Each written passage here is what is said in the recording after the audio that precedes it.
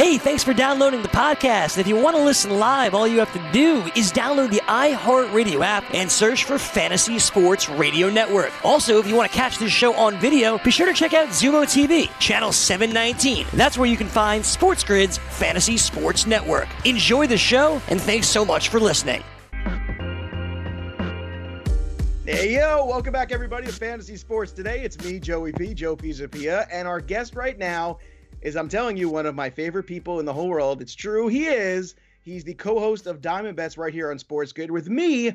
Every single Sunday, we're talking baseball, and we've been talking baseball for the last 6 months without baseball, and now it looks like we're actually going to have some baseball, which makes Matt Stryker and I very happy. He's the one, the only Matt Stryker. Welcome to the program, my friend. We appreciate you being here. Thanks so much for having me. And I think everyone's excited. This, to me, is going to be arguably the most profitable baseball season when it comes to sports wagering, perhaps in my lifetime.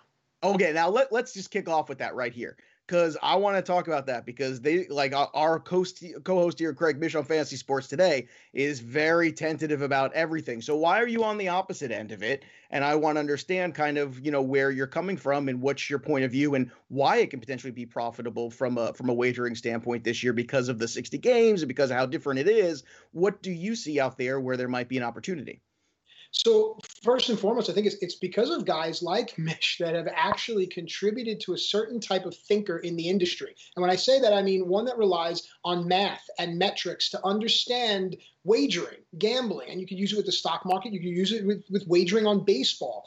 In such a small amount of time, the market is now in some way compromised. If you can take advantage of a compromised market, you can find what's called the game is broken kind of thing. So you find the compromise where it is in the market and just take full advantage of it. And knowing metrics and having that Mish kind of mind of really vetting everything and being very responsible in your research, and even his reporting reflects that, just as an analyst in the industry. So I patted myself after that. That's why I'm excited, because I see a hole in the game. I see something's broken, and I'm going to loot to you. I'm sorry, I know it's a current term, but I am. Well, I think a lot of people here want to do that same thing here when they're looking at the season. I know there's early on now some discussion going of some people who might be going only a couple innings here in your first few starts. You've been seeing that happen. So let's talk about from a fantasy point of view here real quick too. Like, how do you see this affecting, or maybe not even just the fantasy starting pitching market in the early going in the first few weeks of the season, but do you start looking for these teams like the Yankees who have incredible bullpens and start putting money heavily on teams like that are so deep in the bullpen, have so many options and choices, even though they have to go for the three batters now with that rule? But are you basically looking for, forget the starting pitchers for the first, month of the season. I care about how good a bullpen is right now. It brings up an excellent point. And for rest of season drafts, I was thinking in my mind yesterday, just laying in bed, that the SPRP, the pitcher that has that dual eligibility, especially in most Yahoo leagues, that is really going to become a valuable asset, I think. And I think this is going to separate the savvy investor from the casual pedestrian parochial investor. And there's plenty of money to be made for that side. But I guess playing to our own egos, those of us that really want to be savvy, we understand now that the starting pitcher is going to be maybe about 5, 6, 7% of the pool. Those guys will do what they do, but the rest of the pitchers, the SPs, they become very interesting. The SPRP becomes my gold, and yes, the bullpens are going to be so vital. Now, you want to talk about daily fantasy. I'm really concerned about how it's going to impact the money you spend on a pitcher, and you don't have a slot for really anything else. Like, that's interesting, and I'm curious to see what FanDuel will do about those kind of things. Well, I think that's a great point, too, because if we're talking that we know for a fact, like Garrett Cole's only going out for 4 innings, maybe, let's just use it as that. Is he worth a high-end investment in a cash game? I don't know. I'm starting to think. Imagine spending $9,300 on a guy that gives you 3 innings. Like, you can't play that DFS. You can't play the game the same way now because of the compromised market. And we'll see whether or not they start to add in a relief pitcher slot or something like that to adjust to it. Look, I think that's going to be a short-term problem here in the game, but it seems like from the beginning of the season, at least, that hitting should be favored. Now, in season long, are you taking that approach too? Are you looking at making sure you solidify your hitting and then just hopefully you can get enough pitching at some point just to accumulate stats? Because it would seem in season long roto, chasing pitching, at least early on, it might be, I don't want to say futile, but let's say futile. And you just did. Well, again, continuing on the thought of last night. So my brain has started to really kick into gear in anticipation of the investing season for baseball. So I did half of a mock draft. I couldn't do the whole thing. It's too tedious and I fall asleep and whatever. But my intent was the best hitters available. And I think picks 1 and 2, and one of them were Mookie Betts and Jose Altuve, respectively. So that's where I was going, even though the Jack Flahertys and the Walker Buehlers were falling to me in the mock 6th or 7th, whatever my position was. So yes, I really am valuing hitting in rest of season drafts, and really going to be savvy on the waiver wire. And that's something else. If you're in a league with sharks, then man, you're going to really have to prove yourself. But if you're in a league with what my wife likes to call dolts, if you're in a league with dolts, man, just want to check, I just want to make sure she's not calling you names at home. That's my job. I don't know. She could be talking to me, but it's a great word. And it's appropriate as well. If you're in a league with these kind of people, who's absent-minded and flighty, then you can take advantage of the waiver wire. And I implore people to start to look at that SPRP slot, even maybe when you're drafting, because late in rounds, nobody's picking up. Well, maybe they are Ross Stripling, but I can think of better SPRP. David Phelps from years gone by. Start to target those players. Get your good hitters early while people are maybe making the mistake of taking an SP2 or 3 that isn't going to be valuable, especially at the place where they pick them. Now, you make up a good point here, too, talking about hitting. Are you of the mind, and I'm basically asking this of everyone, and I know we're going to talk about it on the show on Sunday as well here on Sports Grid on Diamond Bets, but I'm curious, do you feel the need in leagues, I would especially think NL-only leagues, to redraft with the DH now being a thing? Because it feels like all of a sudden there could be 10 to 15 more hitters who all of a sudden were not relevant, who are now getting basically every day at bats. And I think that is a huge swing, especially in NL-only. I almost feel like NL-only leagues, it's a mandatory redraft. Would you agree with that? Yes, I agree that the NL only league does have to redraft because the game changed, right? The parameters of your league have now have to have changed. AL only leagues can make an argument, but if you're in a mixed league, then I again also think that you have to redraft. And from what I understand, a lot are doing that. And I saw an interesting thread about the Great Fantasy Baseball Invitational and how they're setting the standard, and people will look to that. So it's going to be intriguing for everyone. But from the investment point of view, lay your money down, because I'm telling you, man, there's a lot to be won here. You mentioned 2 guys in Altuve and Mookie Betts, who guys at the top of the orders too. And I'm starting to look at that. And when we are basically hyper-focusing everything for 60 games, in my mind, Matt, I'm looking to those guys at the top of the order even more so, because the margin of error is now so thin, right? Where you really need those extra few at-bats within a season to kind of separate yourself in those season-long roto formats. And it feels kind of like, to me, that it's worth paying a little bit more of a premium for those guys like Betts, like Altuve, the premium guys who hit it, the 1 slot, the 2 slot, right in that top of the order, because we all know they're going to get more at-bats than the average player anyway who's hitting 6, 7, 8. So is that something you're looking to specifically, a little bit more kind of taking that DFS edge a little bit into season long, where you're like, all right, let me pilfer a couple extra at-bats here and there throughout the season, and eventually it's going to, show itself in the standings? Yeah, absolutely. I think one thing that investors need to keep in mind is that while some of the faces may have changed and the rules and the words we're using and the amount of time we're playing, the game has not changed. If you're playing 5-card draw, the game has not changed. I don't care if the dealer has essentially changed or the people around you or the clothes you're wearing. The game of baseball hasn't changed. They may be playing less of it, but it has not changed. So invest accordingly. So when you look at top of the order, top of the lineup guys, 100% play those mathematical numbers and understand that Mookie Betts carries a value. Jose Altuve carries a value. Even guys to a lesser extent on worse teams, because all of a sudden those teams like the Pirates or the Marlins, you might be able to pluck a thing or two. So really start to pay attention to lineup positioning as well. Yeah.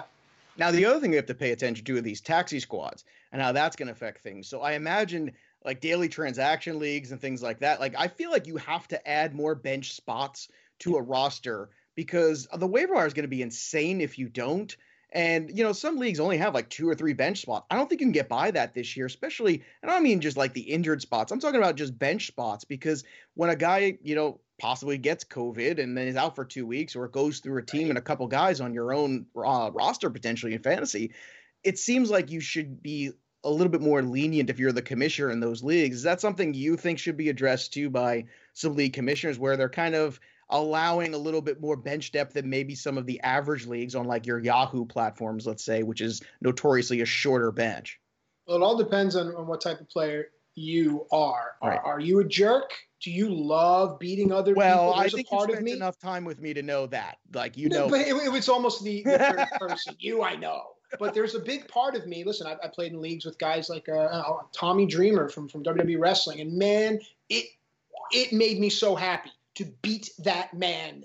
Senseless in fantasy sports. Now, are you on the other side that go, listen, it's fun. I like to have fun. That's how you have to look at it. But I played in a hockey league with a guy, and he had an interesting thing. It was an IR plus, equivalent to a day-to-day. You could slot a guy and open up a roster spot, but you also could still kind of use that other guy, too. It was a little bit of a cheat. But if you're savvy, you could play your benches, and you don't need there to be anything additional because the game hasn't changed. But if they have a COVID bench thing, or someone was bringing up the point that a guy might be having a kid in a couple of months, how's his going to be impacted by wanting to play ball? Those are things you should think about. You shouldn't draft those guys. But overall, I think leave it the way it is because the game hasn't changed. Let the best manager do their job.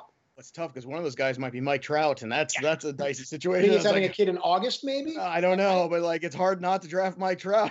We're sitting there like, but what are you getting? What are you getting? Are you drafting Mike Trout because he's Mike Trout? Are you drafting a guy that you're not going to see play? Are you drafting a guy that's going to play for 2 days, 2 weeks, and then leave? That's what you have to think about. Don't let the name fool you.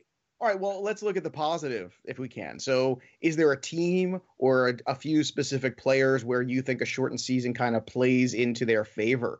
Whether it be like a younger starting pitcher who doesn't have an innings limit, a certain team that might be built better for a shorter season than necessarily 162. Like, how do you look at some of these teams right now and who might be, I don't know, like a surprise or somebody that you are going to be heavy in, whether it be in fantasy or wagering as a team that the 60-game season might kind of play right into their strong suit? So there are actually 4 to 5 teams that all of a sudden become incredibly valuable. And I think that on Sunday, you and I will speak of them on the show. And that way, at least it'll drive people. But let me leave you with this without giving away too much. I like teams that have a strong veteran presence with a good bullpen. And there are teams that you might think are that. Go look at their bullpens. They need to have a good bullpen and a strong veteran presence. I also really like teams that are just all young kids that are going to go out and play. But I'll talk more about it on Diamond Bets to leave you hanging. All right. Well, look, before you leave me hanging, let's one wrestling thing. Let's get in here real quick because, we can because it's just you and me. Undertaker retired this week, and I put it retired in air quotes. Obviously a legend. Do you think he stays retired? Do you think he goes out with that last boneyard match against AJ Styles at WrestleMania, or does he come back for one more crowd moment? What do you think? So I've heard that one of the most admired things amongst the veterans is that Shawn Michaels stuck to his word. I think Undertaker will do the same. All right, there you have it. He's Matt Stryker. You can watch him and myself every Sunday here on Diamond Bets. We're also going to be flipping cards this Sunday and talking baseball too. So don't miss that. If you like your baseball with a big heaping side dish of funny, we're the show for you. We're going to hit a break. We come back. Craig Mish and I will continue right here on Fantasy Sports Today. Don't go anywhere. We'll be right back right here on Sports Grid. SportsGrid.com. Betting insights and entertainment at your fingertips 24/7 as our team covers the most important topics in sports wagering. Real-time odds, predictive betting models, expert picks, and more. Want the edge? Then get on the grid. SportsGrid.com.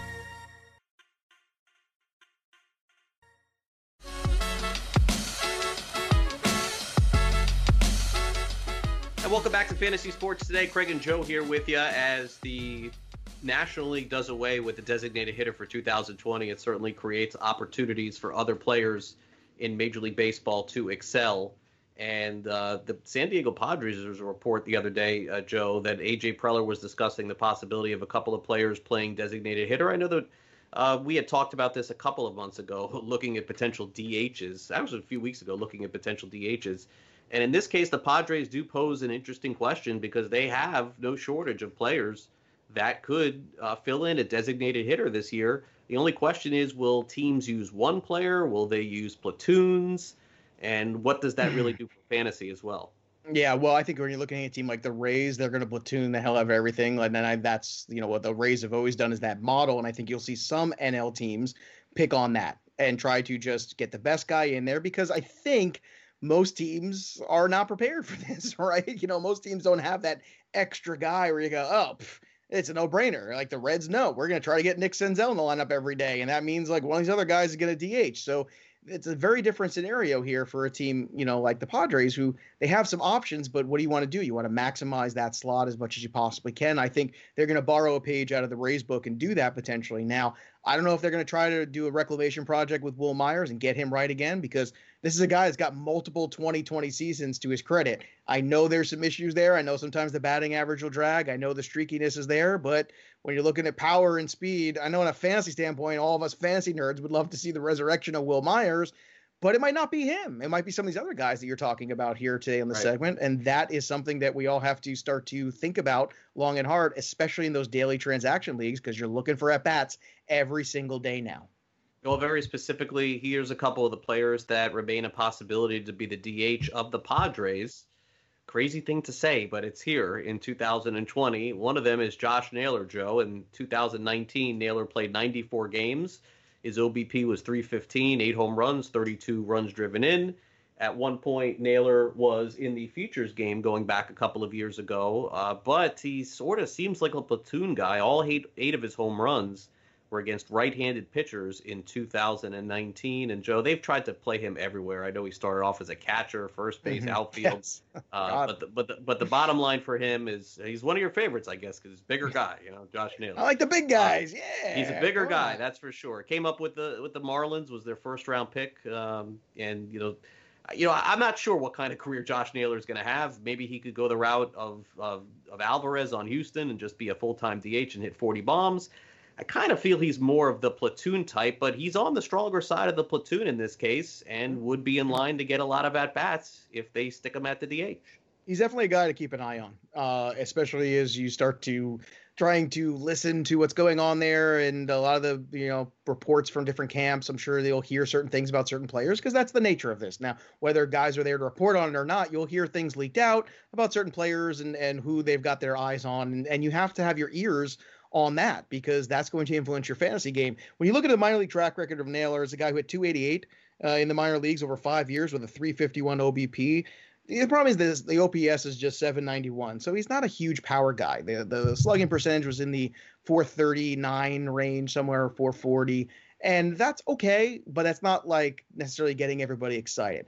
I'm of the mind that they will probably use a guy like Naylor or Will Myers potentially, and what you're going to try to do is maximize those matchups, and if things are going well for the Padres, I think the Padres will be aggressive. I agree with you. I think the regime needs to be aggressive, and I think they have the goods to actually bring in something in return. And I think the Padres are an organization that kind of needs to be relevant. They've been irrelevant for so long that even in this strange baseball season, if they can make a lengthened playoff run, it's worth it. It's worth mortgaging a little bit of their future for a large run into the playoffs potentially where maybe they even do get to a World Series or at the very least maybe an NLCS. And I think getting somebody, a real RBI guy, an Encarnacion type of guy, not him necessarily, but somebody of that ilk, older veteran slugger, guy with some pop that you fear in the middle of that lineup, can drive in runs, but also protects the guys at the top. Because right now this lineup is very top heavy. The second part of this lineup is not very good, but Naylor's a guy that I think could be useful this year without a doubt. All right, and then the other platoon partner potentially for Naylor, or maybe somebody that could take the job on his own, another name that was mentioned a couple of days ago was Ty France of the Padres as well, and France had a fantastic year in the minor leagues. Of course, it's the Pacific Coast League, so that's always going to be brought up, but he had 27 home runs in 2019. His OBP was over 47%. And then he came up with the Padres and certainly didn't show the same plate discipline, but in 69 games, he did hit 7 home runs, which essentially would mean, he's a 15 to 20 home run guy in his first year. That's not all that bad. And so maybe, Joe, as you mentioned, with Will Myers as a possibility, platooning with these two other players, that could be in the equation. But usually when a general manager mentions something in Major League Baseball, it's a little different to me than it is in football. It's usually that's because either they're trying to trade a player or they feel really good about them. And in this case, it is interesting that Myers' name wasn't mentioned, and it was Naylor and it was France. Well, I think they're trying to move on from him in some package potentially. And I know there's some discussions at one point about the Red Sox being involved. I don't know at this point if they would be or not. But France is definitely another name to keep in mind. I am always skeptical of guys who put up big numbers all of a sudden in the PCL. We can go back and talk about Kyle Blanks and Brandon Allen and a lot of names of the past where you say, who? What?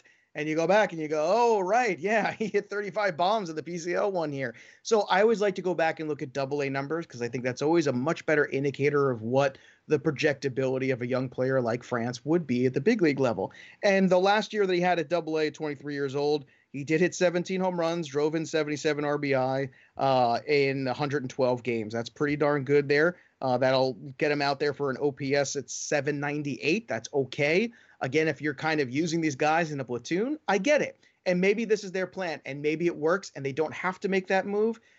Color me skeptical. I think they're going to try their best to make this work, and at the end of the day, they're going to end up having to make a move if guys like Lamet, guys like Lucchesi, guys like Paddock continue to hold this rotation and continue to give them opportunities for wins, because I think the Padres are dangerous. The problem is they do play in that division with the Dodgers. The Dodgers are a juggernaut team, so you have to have a couple W's there. You're going to have some games where you beat up a little bit on the Diamondbacks, which is another team that's got some decent starting pitching potentially. So that's where the fight is. Like the Padres fight, you might not be able to beat up on the Dodgers, but can you beat up on the Diamondbacks a little bit? And if you can, they have a real shot at this division, or at least the playoffs, I would say, not the division. Pardon me. Yeah, and I think that that's part of it. I mean, when you look at these situations, the one thing that I think that in fantasy we're going to have to try to avoid is any situation that we think that may be a platoon, because you're almost getting nothing out of a player if that is the case. It's almost like counting stats,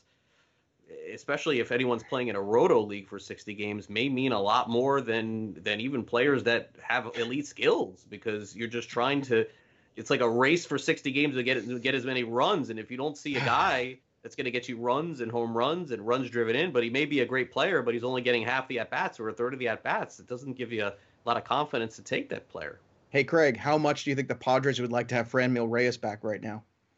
That's a guy that would fit right into this situation. They didn't realize, well, they had to know in a couple of years, though, this was going to happen. They had to anticipate that it was possible, at least after 2021.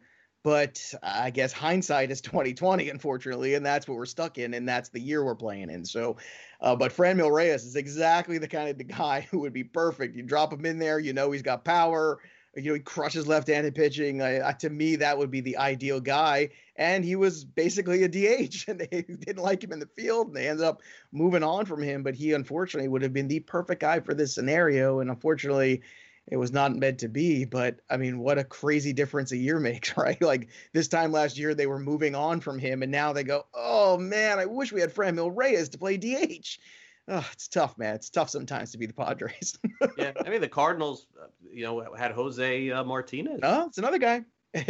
And now he's on the Rays, and he will DH and play this day. He'll never see the field. Yeah, oh, no, he'll play this day and that day, and then they'll move him around and all that stuff. And that's what happens. But, the good news is some of those players that are just, better offensive players and the glove is not that great, they're going to find some money, and that's good. They're going to find some careers. You're going to find more Mike Sweeney's potentially, another guy that I always think fondly of. Well, yeah, but there's a perfect example of a guy started off as a catcher too. They moved him off catcher, wasn't a great defensive guy, but man, could he hit. And why shouldn't that guy have a shot at a career? And I think there's a need for it. Now that the National League is going to show that need, I think this is only the beginning. It's not going to go anywhere. I don't care after the next CBA, whatever it is, you're going to get the DH everywhere. The players want it. The league wants it. I know some fans don't want it, but it's something we have to come to grips with, and that's where we are right now. But Mike Sweeney's of the world, I mean, imagine if he came up at another organization, he might never have gotten an opportunity. He might have just kind of been phased out somewhere. But luckily, he came up with the Royals, and they were a team that could move somebody to DH. And next thing you know, there you go. Mike Sweeney had a very good career. He was an all-star, for God's sake. Yeah, no, he was for a long period of time. And I'm hoping that this sticks in 2021. I'm not sure that it will. And one of the things that I know that's come up for discussion, people just wonder, hey, why can't there just be a DH? Like, why isn't it that simple? There's always these labor agreements that are involved. Right. And as I'll discuss with Gray Albright a little bit later in the show, when you add 15 players to the designated hitter, you're increasing the salary significantly of potentially 10 players in Major League Baseball. Mm-hmm. They go from making $1 million to 10. I mean, that's $100 million in increased salaries, and there is give and take with all of these things. It's not just, I mean, I think it'd be good for the game. I think most people, and maybe it's not 100%, but maybe 70% think it would be good for the game.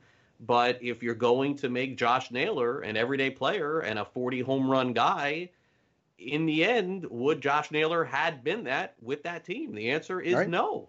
It's definitely something we're getting there, and I'll tell you this too. I know we're up against it, but I think when you're looking forward to this too, I think the owners have to think of it and saying it's also, as a National League owner, protecting my pitcher investments, because I'm spending a lot of money on these arms, and if I'm taking away the ability of them to get up to the plate and possibly get hit by a pitch, we've seen that happen before in ruined seasons. Guys pulling hamstrings, running to first. I remember years ago. What was the name of the pitcher on the was it Chen? I forget who it was. He was a pitcher on the Nationals. He used to pitch for the Yankees. Chien-Ming Wang, pardon me. And Chien-Ming Wang pulled his hamstring, right, running to first base. I'll never forget. I was like, oh, and he was a big signing that year, and it sunk the Nationals. Like, it was one of those things. They were counting on him in that rotation. When you start protecting that pitching investment, it's a very important thing. So, yeah, you're going to be spending more, but on the back end, maybe it does counteract because you're keeping some of these pitchers. You have enormous millions and millions of dollars put in there, and maybe you're taking away a little injury risk there for them as well. And look, I think more offense is better for the game, which means more people in the seats. More people in the seats means more money for everybody. So it's all kind of a cycle that I think will work itself out. It sure does. All right, as I mentioned, Gray Albright's coming up a little bit later from Razzball, but coming up next, it looks like there's potential for a reunion in the Batman series. And if that is indeed the case, what does that mean? Who would end up playing Batman? This is always a hot topic in entertainment. So we'll dive into that next right here on Sports Grid. Don't go away.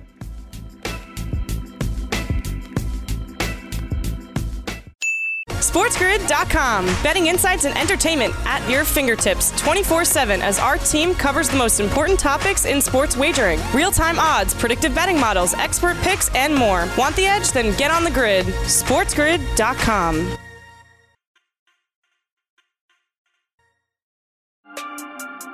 I'm really uncertain as to why whoever plays Batman gets the amount of attention that it does, but it does. Make no mistake about it. Anytime somebody puts that mask on of the Caped Crusader, it always comes with some sort of criticism. I feel like there's never been a good Batman, honestly. Like, all of these years, like, everybody has a problem with someone. Everybody does. I think there's been a few good Batmans. There's been a few awful Batmans. I think that's very fair, but there's been some really good Batmans, Craig. I think so, but I feel like it's overanalyzed. I think it's overanalyzed, and I think what happens is everyone's always fearful of who's going to play Batman, and then, like, for instance, Michael Keaton. A lot of people were like, Michael Keaton's going to play Batman. Turns out Michael Keaton was awesome. He was kind of, like, insane. And you know what? Playing Batman is not just about playing Batman. It's about playing Bruce Wayne also. And I know there's been basically Michael Keaton now in talks for a reprisal of his Batman / Bruce Wayne, I guess. So I guess after 1992, right, was the last time he played Batman. He's now 68 years old. By the way, Michael Keaton, still just awesome. Like, the work he's done in the last few years. I don't know if you saw that movie, The Founder, where he played Ray Kroc, who kind of founded McDonald's, but really kind of stole McDonald's. Amazing performance. He's great in the Spider-Man movie, Spider-Man Homecoming. He plays the villain in that. He's had a great, resurgence in his career, but it appears that he's going to, in the new Flash movie, play Batman. Now, I don't know how that works or what's going on there, but I give the guy a lot of credit for 68 years old, putting that cowl back on, and I guess it would be good to kind of have that fake muscular physique again, possibly, but hey, 68 years old, God bless him. Yeah, no, I always liked him as Batman too, but I know, Joe, that there have been a lot of movies, the action films that you're a big fan of, and unfortunately for me, I haven't seen a lot of the Marvel flicks, and I know that you have, but this summer, this is your job this summer with your boy. This is what you do. He's ready. I don't know. He's ready. Start with Guardians. You'd rather watch YouTube of the 1998 I get that. Yes. Look, you got to change it up a little bit. You try Guardians of the Galaxy. If you can't get them hooked by that, then you wait another year and you try again. But I'm telling you, just try that one. That's the gateway drug of Marvel films. because it's kind of like spacey and other things going on. And it's fun and there's lots of jokes and the music's really good and it's got a lot of lighthearted moments and the adults really enjoy it and the kids think it's funny. You got the I Am Groot thing. He'll like I Am Groot. He's a Mish. He's a Mish. A Mish is gonna like I Am Groot. I'm telling you, he's good. Try it. And whenever you do, you report back to me. But it got me thinking about this, and I thought we'd have a little top 5 here, do a little Craigslist, if you will, about maybe our favorite casted superheroes. Again, heroes, not villains. The best actor to play a specific superhero. And I'll start with mine here. I'm going to start with the number 5. Let's do the countdown like 5 to 1. I think that's more dramatic, right? You know, I always feel like that. So let's do that. So number 5 for me, Patrick Stewart as Professor X. I mean, in the X-Men. Is there ever a guy who is better suited to that role? I mean, the perfect bald head, the incredible gravitas. He doesn't have to move anyway. He's just Patrick Stewart. He's just awesome. I thought that was one of the best pieces of casting. It basically cast itself, but he was fantastic in those movies. We just rewatched them. My kids had never seen them. They love the X-Men movies. Now they're just all in on the Marvel, and Patrick Stewart's one of them. Who's your number 5? I got Michelle Pfeiffer as Catwoman. That's a good one. Not a hero, although she does kind of save the day in the end. Yeah. I think you just like the outfit. I'm just going to put that out there. I feel like you're a fan of the outfit. You can't go wrong with Michelle Pfeiffer, right?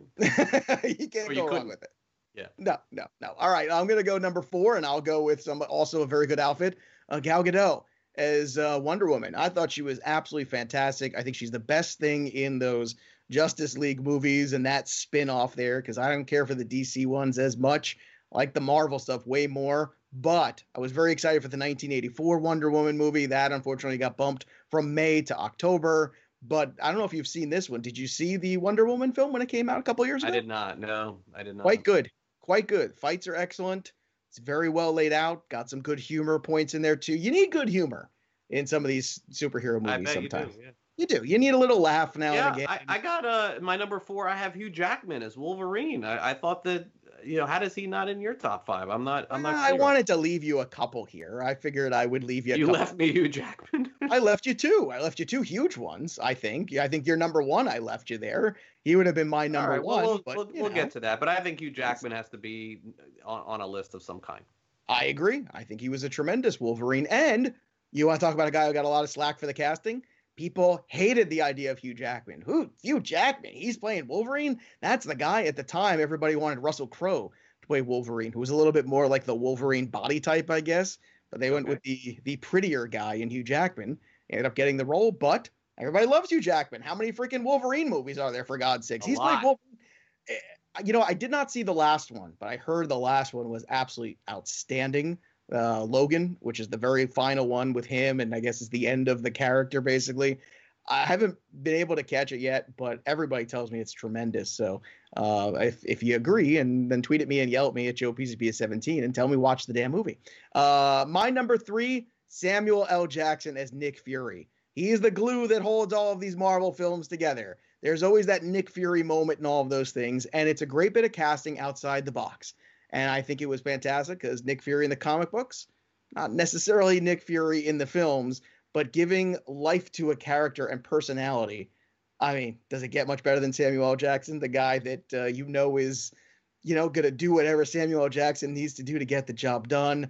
He's got the swagger. He's got everything you could possibly imagine. And again, like Patrick Stewart, one of my people. Another bald guy. Obviously, yeah. I have a soft spot. I'm not going to lie. Who's your number 3? I'll go with Tobey Maguire as Spider-Man. I think that he, sort of brought that series back. It was the first 2 movies that he was back in were super popular, and there's some iconic lines from that movie as well. So, I mean, the movies, I know they grossed a lot, but I thought that they were really entertaining, the first 2 Spider-Man movies. I agree. I thought Tobey Maguire was really good in those, and I love the first one. The first one was great. I did not watch any of the Andrew Garfield ones. I had no desire to see him, but I will tell you what, these new versions of Spider-Man with Tom Holland, it's not like the origin story. Like, he's already Spider-Man, which is cool. And Aunt May is actually played by Marissa Tomei, and there's always these jokes now because she's like She's like hot as opposed to like the old lady Aunt May that we're used to in the comics or the other films. But Tom Holland is phenomenal as Spider-Man, and the relationship between him and Robert Downey is outstanding. I highly recommend that. Speaking of humor, too, we talked about superheroes need a little humor. Number 2 for me, Ryan Reynolds as Deadpool. Oh my God, I got the little Deadpool right behind me here. I don't know if you've seen these films or not, Craig, but these are a good time. You don't have to see anything else. You don't have to worry about it. You can just enjoy them. They're standalone, outstanding films.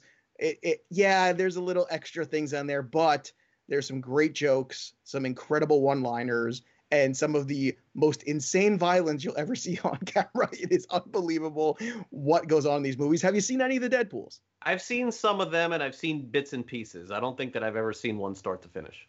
I would sit and watch that first Deadpool start to finish. Second one, very good. First one, epic. First one, just epically funny. Who's your number 2? Well, I mean, if it's a superhero list, Christopher Reeve has to be on here because he started it all in the movies, I think. And his portrayal of Superman in virtually all the Superman movies was fantastic. I mean, Superman 2 was probably the greatest superhero movie of all time, maybe. 3 wasn't bad either. And, he was... when you think about superheroes in movies, you think of him. So, I mean, he could have been my number 1, but I have him at 2. The curl. It's all about the curl, man. And he really had that rocking. But you're right. That was... People were never sure that superhero movies are going to work, and then Superman became just this huge box office success there. I like the first one. The second one is great. The second one's probably the more fun film. But there's some fun things in the first one with Gene Hackman, too. That's just, again, another one of my people. I love me some Gene Hackman. Number 1 for me, the perfect guy in the perfect role. It's Robert Downey Jr. playing Tony Stark, a.k.a. Iron Man. The jokes that come out of his mouth, the demeanor, the attitude, everything about Robert Downey as Iron Man is just fantastic. It's unbelievably good. He has the way of, in the tense moments, giving you that fantastic little one line that you need sometimes and kind of breaking the tension. And I think from the kids' point of view, they appreciate that. Sometimes things get a little on the intense side, and there's always Iron Man to make a little joke, a little quip, a little moment there. And look, Iron Man is an egomaniac. Robert Downey Jr. understands that character and what that's like. And I think in terms of casting, he was the perfect guy. And really, the beginning of this Marvel universe here. Because if Iron Man didn't work as a standalone film, you would not have all these films afterwards. It was Iron Man that broke through, was a huge box office success, and allowed them to continue on and do Captain America and all the other films that came after. So, you're number 1? Yeah, I'll go with Christian Bale as Batman. I thought those movies were fantastic. All 3 movies. I thought, one just better than the next. I really enjoyed them all. I thought they were great. And, honestly, I don't know that I could pick a favorite. They were all fantastic. And I thought Christian Bale is great. I think he's a great actor. And so I got him ahead of Christopher Reeve. But it's close. I could have put Christopher Reeve first, but I'll take Christian Bale. I tell you what, man, I thought his portrayal was tremendous. The second movie in particular, I mean, I'm just partial to Heath Ledger. That version of the Joker, that standalone performance there, to me, is one of the best cinematic performances as an actor that I've ever seen. And when you go back and compare it to any other actor, I'm not talking about like comic book movie or anything like that, just from a sheer acting standpoint. And it just elevates everybody around him, too. The Joker that was played recently was pretty good, I thought. No? Oh, it's tremendous. But very Phoenix? different. Joaquin Phoenix, very different. Like, that's all, there's part of that when you have these cathartic moments that you're living through a backstory where these things are happening. It's very different than having to come to a character and create that all for yourself and then live out the reality of what's going on. And that's what Heath Ledger had to do in those films, which is sometimes more difficult. Like, it's one thing to really feel the moments when that's the moment that's happening. It's another thing to come with that as a character. And someone asks you, are you crazy? And he looks and he says, I'm not. Like, what's going on behind there is all the other backstory that he's worked on as an actor. So I love the second one. I thought the third one of that Christian Bale series was a little on the long side. It was a little long. I agree. But it was a little, it could have just felt like it needed to end a few times. I agree. Yeah. Like, you just chop 15 minutes off that movie.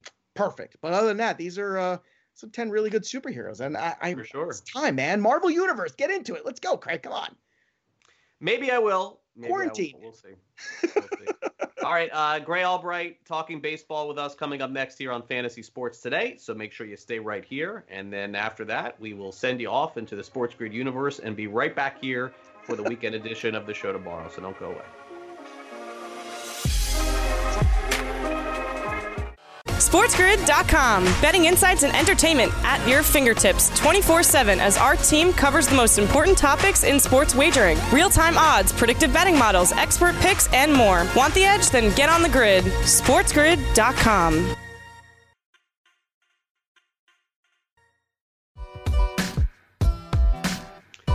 And welcome back to Fantasy Sports Today. As we wrap up this edition for the show, we bring in the always effervescent from Razzball.com, Gray Albright, who has been patiently appearing on this show for the last 2 months and previously for about 3 months before that last season, waiting for the big announcement for the baseball season. We promised it would eventually happen. It took 7 appearances, but Gray, you got it done. Thank you for your letter to the commissioner. I appreciate that.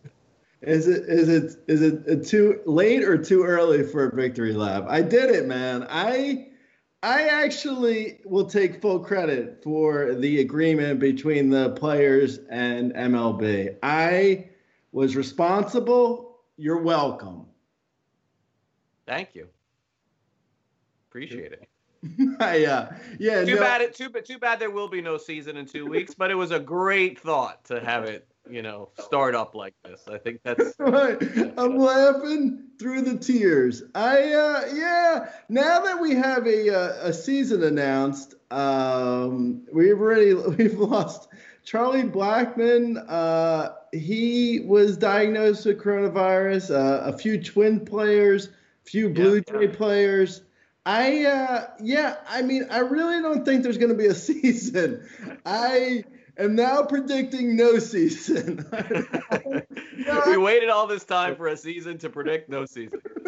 I was getting your hopes up. I'm sorry. I apologize, but you know what? you needed something to hope for.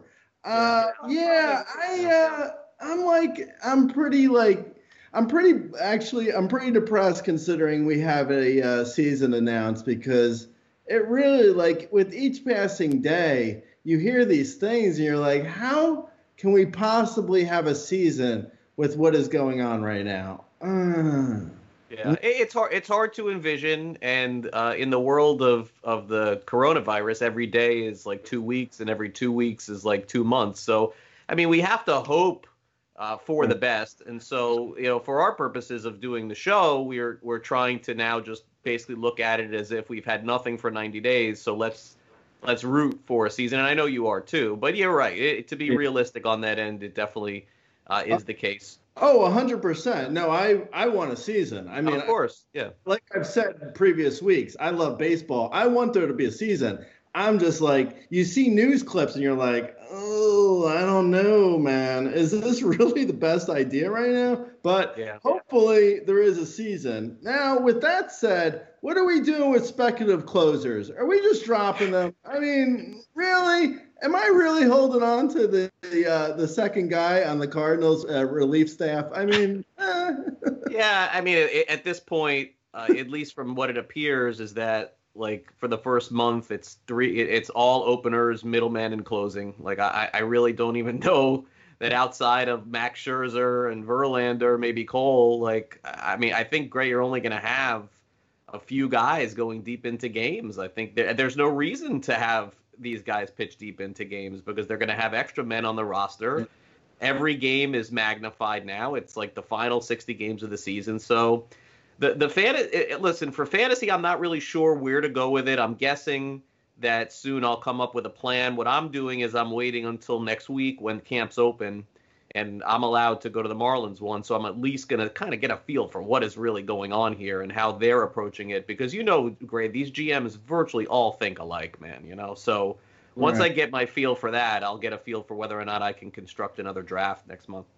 Yeah, no, definitely. Now, I've been saying, originally back in March, I was like, I don't want to redraft. But I have since come back on that. And I feel like, in order for it to be fair, people should be redrafting. I mean, no one expected, when you drafted in February, March, you weren't expecting to be only 60 games. So it's really unfair for a lot of people who went out of their way to, draft, I don't know, say starters because it may not matter. I mean, I don't know, personally, I don't draft top starters ever. So it's not, I actually like my teams, but I could really I mean, in all fairness, someone who drafted, a starter in the first round or two, I wouldn't be that happy right now. I mean, is there going to be a huge difference between no. a Jack Flattery and a Julio Urias?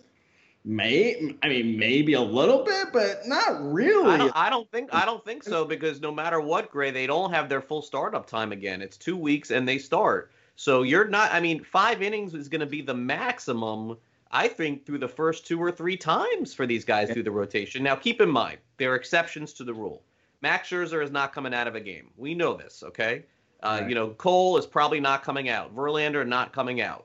But most of the pitchers, it's going to be 5 and dive. And guess what? You may say, oh, well, that's great because my guy will get 5 innings. What if the score's 1-1? What if it's 0-0? Wins is going to be the most irrelevant fantasy category in the history of fantasy baseball this year. If you get 5 wins out of a starter, it'll be a miracle. I don't even know how you'll get 5.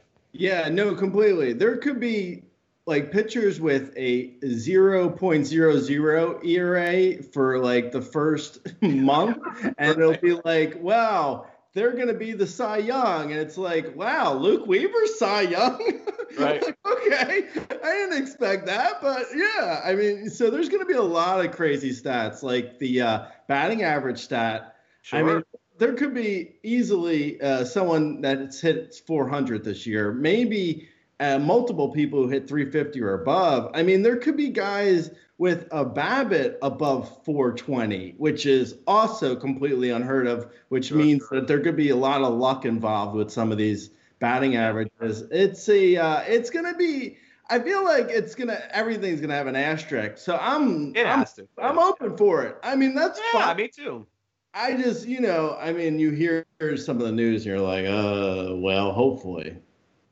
Yeah, no, I think that's part of it. You brought up a really good point with the earned run average. You think about it. Let's use Flaherty as an example. Let's say he runs off 7 starts and then his ERA is 0.62, goes into the last game of the season. He looks at his contract and says, I get $500,000 if I win the Cy Young.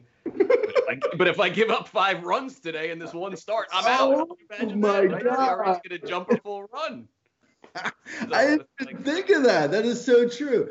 Jack Flaherty could be going into the last game of the season with a 0.62 ERA and be looking at one more start and be like, well, I could win the Cy Young, or I go out and have a start, give up 5 runs, and suddenly be out of the Cy Young pitch. I'm out. One start in September. And be like, oh well. Yeah. Walker Buehler's like, I'm going to Colorado. I'm not feeling so good. I think I may have something vid. I don't know if it's COVID or what it is. Come on, Walker, we need you in Colorado. I don't know. I'm feeling oh, my God, totally. And the Dodgeritis is going to be rampant this year. Dustin May, there's going to be some guys you're like, wow, that's a really good 4, 5, and 6th inning guy. Yeah. But I think that's a good point because you also bring up the best team in baseball there. I don't think there's. Look, Washington is going to be formidable with the 3 starters again, of course, and 2 of which will get deep into games no matter what. But Gray, the Dodgers are just we haven't even seen them with Mookie Betts yet. It's like and this isn't fair for them this year because they may be the best team, and then there's going to be this postseason, and they could lose again, but. Right. Simply put, going into the 60 games, I don't see a better team than them. Oh, no. Yeah, no, totally. That's a great point, too, because like you said with the Nationals, this season, 60 games, it's a little bit more than you would see in the postseason normally, but it's not that dramatically different. And you see how, 3 good starters takes you through the postseason. So really, 3 good starters could take you through the season and get you to the postseason very easily. You don't have to, why would you give any innings to a fourth or fifth starter this year? You wouldn't. No, you wouldn't. Right. That's the question that's being asked to all of the GMs is, are you going with 4 or 5 starters? The GMs are all saying, well, we'll still go with 5. But when you think about it, it's a fair question. There's almost no reason for 5-man rotations in a short season, by the way, with once every 2 weeks having a day off too. Yeah. So, yeah, I mean, whoever the fifth starter, that sneaky fifth starter, like it used to always be on Oakland or San Diego, like you may as well forget it. Like, I mean, unless you like your innings coming from the 5th and 6th on. And by the way, if I had to guess, in 2020, the wins leader in the AL and NL will come from a middle reliever of some kind, who just keeps coming in the game and keeps scarfing those wins up after the 5th inning. I mean, it literally could happen that way. That is true. Good point. I was saying, like, earlier on Razzball, I was saying how, like, steals feels like the most predictable category because if you're fast, you're fast. I mean, that doesn't go anywhere, and it's just about getting on base and running. So, like, a Jared Dyson, he could steal 25 bags in 60 games and easily, be the second best base stealer behind Mondesi, who's going to lead the league, assuming he's healthy. I mean, it's like right. Well, the other part too is there will be stolen bases and extra innings because if the game is tied, they'll put a runner on second, right? And with 2 outs, Gray, that guy's going to steal. Oh my God, Lo Castro! Oh man, he's so fast. We have to look at everything. But look, the good news is we're able to talk about it and certainly try and figure out what the landscape is going to be. And I kind of want your opinion on this because you mentioned something. I know we only have 2 minutes, but look, I know that you're active on social media and you also have even though you're a little wild, I think you have a good view on things. How do you feel about somebody like myself or even anybody else reporting the names of the people that have coronavirus? This is something that I'm sort of fighting with a little bit here. Like, as a reporter, like you knew Charlie Blackmon right there tested positive for coronavirus. Yeah. Why? Because a reporter leaked it. But right. I don't know. It feels for me, and you're not doing the wrong thing by mentioning it because it was reported. But for me, like as an example, a couple of days ago, a Marlin tested positive, and it's like, do I go on this witch hunt and throw this guy's name out there when maybe his teammates, some of them don't know, maybe some of his family members don't know? Like, I feel like awkward about it, but I'm like you. I want to know because for every reason, for fantasy, reality, and the player. Yeah, no, it's a tricky thing. I feel like, isn't it a possible HIPAA violation? I mean, unless someone gives you the okay to say it, I don't think you should say who's gotten coronavirus. I'm not doing it. I said the Charlie Blackmon one because I had read it somewhere. Oh, it was reported. Yeah, it was reported. So I mean, it's out there now. I mean, I wouldn't have been the first person to report it, but now that it's out there, I mean, you can't stick. Oh, no, I'm not blaming you for it. I'm just saying it's interesting that you bring it up because I wonder if that's where we're at next, where we're all on this witch hunt to find out. And also, in terms of fantasy, this witch hunt to find out who may end up having it. But anyway, we're out of time with Gray Albright. Gray, thank you again for coming on the show this week. Really appreciate it. We'll catch up again soon, okay? Yeah. Thanks. All right. Gray Albright with us. Thanks again to Gray, Brett, Danny, and Ryan for producing our program today. Paul Sporer for appearing. For Joe Pizzapia, I'm Craig Mish. We'll talk to you this weekend. See ya. SportsGrid.com. Betting insights and entertainment at your fingertips 24/7 as our team covers the most important topics in sports wagering. Real-time odds, predictive betting models, expert picks, and more. Want the edge? Then get on the grid. SportsGrid.com.